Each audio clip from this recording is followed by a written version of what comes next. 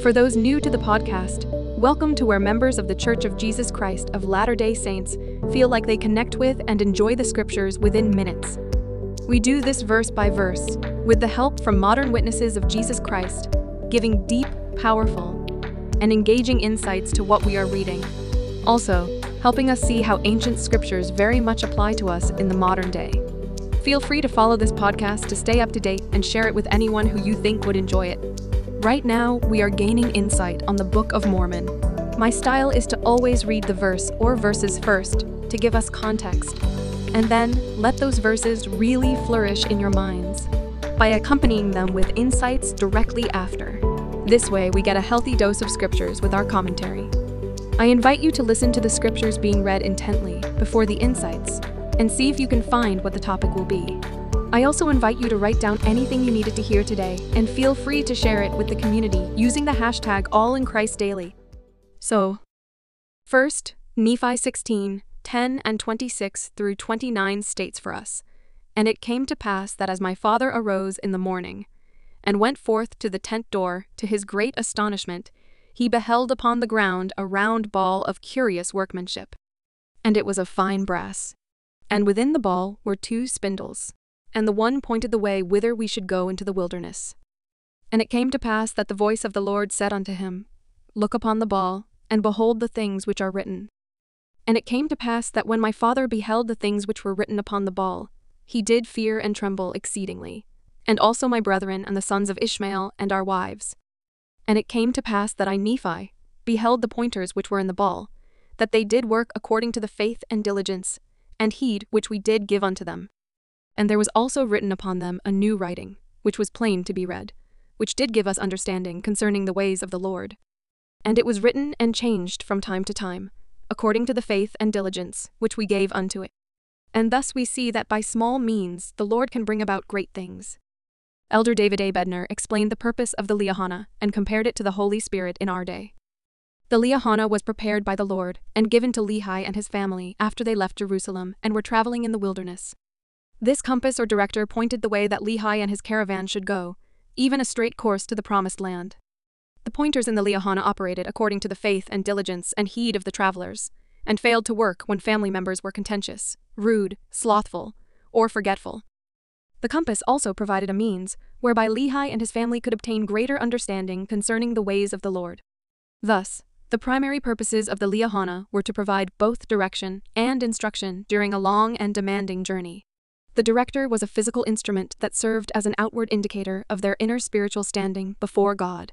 It worked according to the principles of faith and diligence. Just as Lehi was blessed in ancient times, each of us in this day has been given a spiritual compass that can direct and instruct us during our mortal journey. The Holy Ghost was conferred upon you and me as we came out of the world and into the Savior's church, through baptism and confirmation.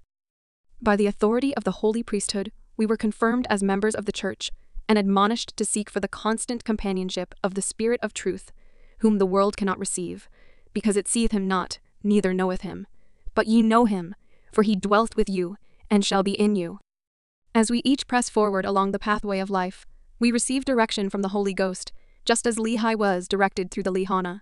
For behold, again I say unto you, that if you will enter in by the way, and receive the Holy Ghost, it will show unto you all things what ye should do.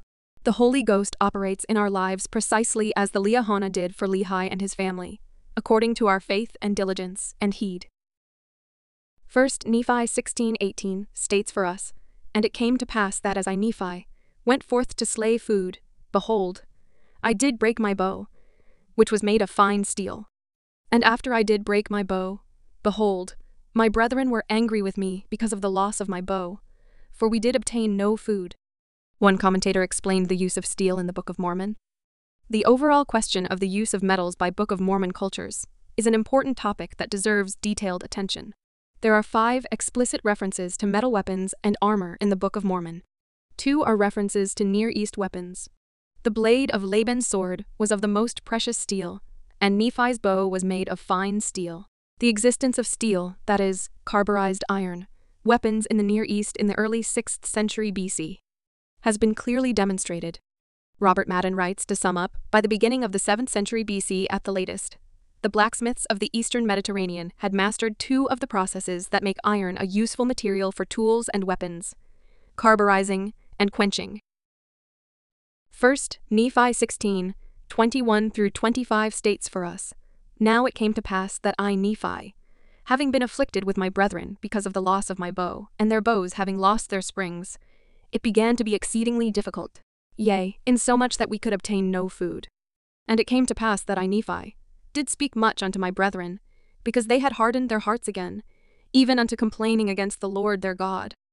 And it came to pass that I, Nephi, did make out of wood a bow, and out of a straight stick an arrow.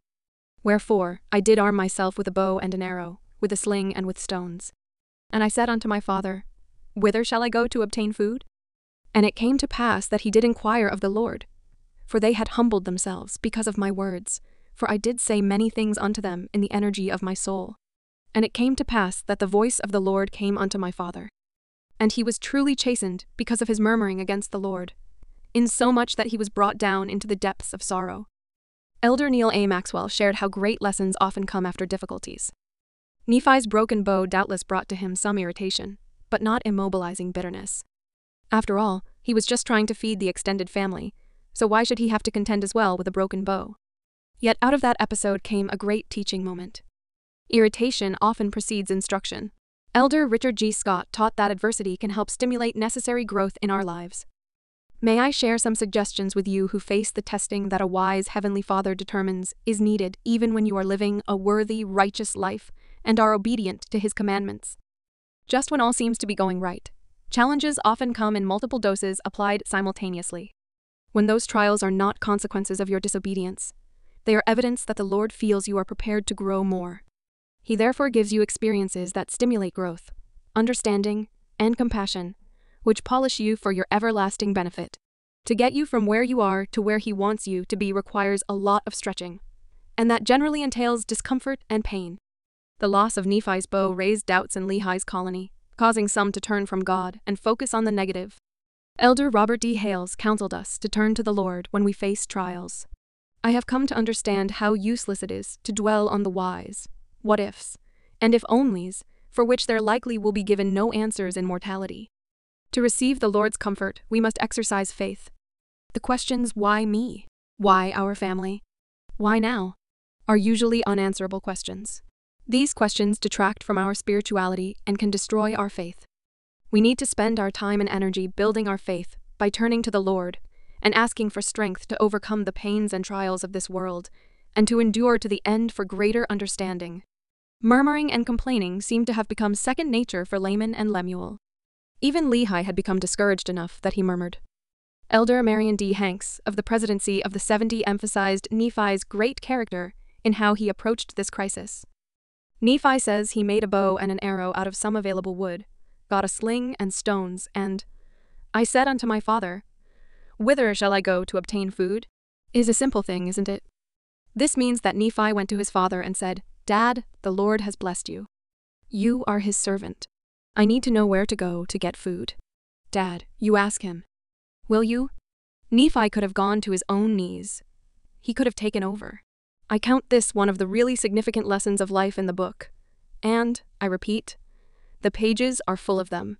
A son who had strength enough, and humility enough, and manliness enough to go to his wavering superior and say, "You ask God, will you?" Because somehow he knew this is how you make men strong. That wise confidence in men builds them. Lehi asked God, and God told him, and Lehi's leadership was restored. Nephi showed great humility by going to his father, even after Lehi had murmured. Nephi still honored him. President Ezra Taft Benson told of an experience that illustrates the principle of seeking counsel from our fathers, even though they may not be perfect. Some time ago, a young man came to my office requesting a blessing. He was about 18 years of age and had some problems. There were no serious moral problems, but he was mixed up in his thinking and worried. He requested a blessing. I said to him, "Have you ever asked your father to give you a blessing? Your father is a member of the church, I assume?" He said, "Yes, he is an elder, a rather inactive elder." When I asked, "Do you love your father?"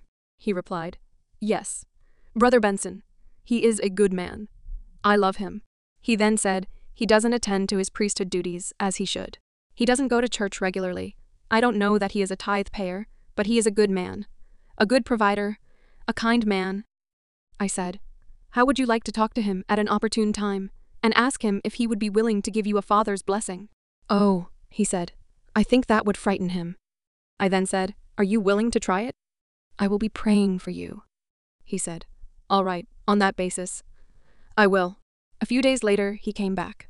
He said, Brother Benson, that's the sweetest thing that has happened in our family. He could hardly control his feelings as he told me what had happened. He said, when the opportunity was right, I mentioned it to Father, and he replied, Son, do you really want me to give you a blessing? I told him, yes, Dad, I would like you to. Then he said, Brother Benson, he gave me one of the most beautiful blessings you could ever ask for. Mother sat there crying all during the blessing. When he got through, there was a bond of appreciation and gratitude and love between us that we have never had in our home. 1 Nephi 16:34 states for us, and it came to pass that Ishmael died and was buried in the place which was called Nahom. The Hebrew meaning of Nahom might be consolation, from the verb nahom, which means to be sorry or to console oneself. An Ensign News article described an archaeological find that revealed the name Nahom in the Arabian Peninsula. A group of Latter-day Saint researchers recently found evidence linking a site in Yemen, on the southwest corner of the Arabian Peninsula, to a name associated with Lehi's journey as recorded in the Book of Mormon. Warren Aston, Lynn Hilton, and Gregory Witt located a stone altar that professional archaeologists dated to at least 700 BC. This altar contains an inscription confirming Nahom as an actual place that existed in the peninsula before the time of Lehi. 1 Nephi 17:4 states for us, and we did sojourn for the space of many years. Yea, even 8 years in the wilderness. In Alma 37:39 through 43, Alma informed us that Lehi's family did not travel a direct course, or did not progress in their journey, because on so many occasions the Lehona ceased to work. It ceased because many of them did not exercise faith, and they transgressed the laws of God. This would explain why a journey that would have been of much shorter duration took so long. 1 Nephi 17:6 states for us, and it came to pass that we did pitch our tents by the seashore. And notwithstanding we had suffered many afflictions and much difficulty. Yea, even so much that we cannot write them all, we were exceedingly rejoiced when we came to the seashore. And we called the place Bountiful, because of its much fruit. Lehi's family exceedingly rejoiced when they came to the seashore at Bountiful. Bountiful must have been a fertile area. Following are 12 conditions that existed in the land of Bountiful. Fresh water available year-round. Much fruit, and also wild honey. Fertile ground in both the general area and the specific location where Lehi's family camped. Reasonable access from the interior desert to the coast. A mountain prominent enough to justify Nephi's reference to the mount, and close enough that he could go there to pray oft. Cliffs from which Nephi's brothers could have thrown him into the depths of the sea. Shoreline suitable for the construction and launching of a ship. Ore and flint for Nephi's tools. Enough large timber to build a seaworthy ship. Suitable winds and ocean currents to take the ship out into the ocean. No population residing in the area nearly eastward of Nahom. 1 Nephi 17:7-19 states for us, and it came to pass that after I, Nephi, had been in the land of Bountiful for the space of many days, the voice of the Lord came unto me, saying, Arise, and get thee into the mountain. And it came to pass that I arose and went up into the mountain, and cried unto the Lord. And it came to pass that the Lord spake unto me, saying, Thou shalt construct a ship, after the manner which I shall show thee, that I may carry thy people across these waters. And I said, Lord, whither shall I go that I may find ore to molten, that I may make tools to construct the ship after the manner which thou hast shown unto me? And it came to pass that the Lord told me whither I should go to find ore, that I might make tools. And it came to pass that I, Nephi, did make a bellows wherewith to blow the fire of the skins of beasts. And after I had made a bellows, that I might have wherewith to blow the fire, I did smite 2 stones together that I might make fire. For the Lord had not hitherto suffered that we should make much fire, as we journeyed in the wilderness. For he said, I will make thy food become sweet, that ye cook it not, and I will also be your light in the wilderness. And I will prepare the way before you, if it so be that ye shall keep my commandments. Wherefore, inasmuch as ye shall keep my commandments, ye shall be led towards the promised land. And ye shall know that it is by me that ye are led. Yea, and the Lord said also that, after ye have arrived in the promised land, Ye shall know that I, the Lord, am God, and that I, the Lord, did deliver you from destruction. Yea, that I did bring you out of the land of Jerusalem. Wherefore, I, Nephi, did strive to keep the commandments of the Lord. And I did exhort my brethren to faithfulness and diligence. And it came to pass that I did make tools of the ore, which I did molten out of the rock.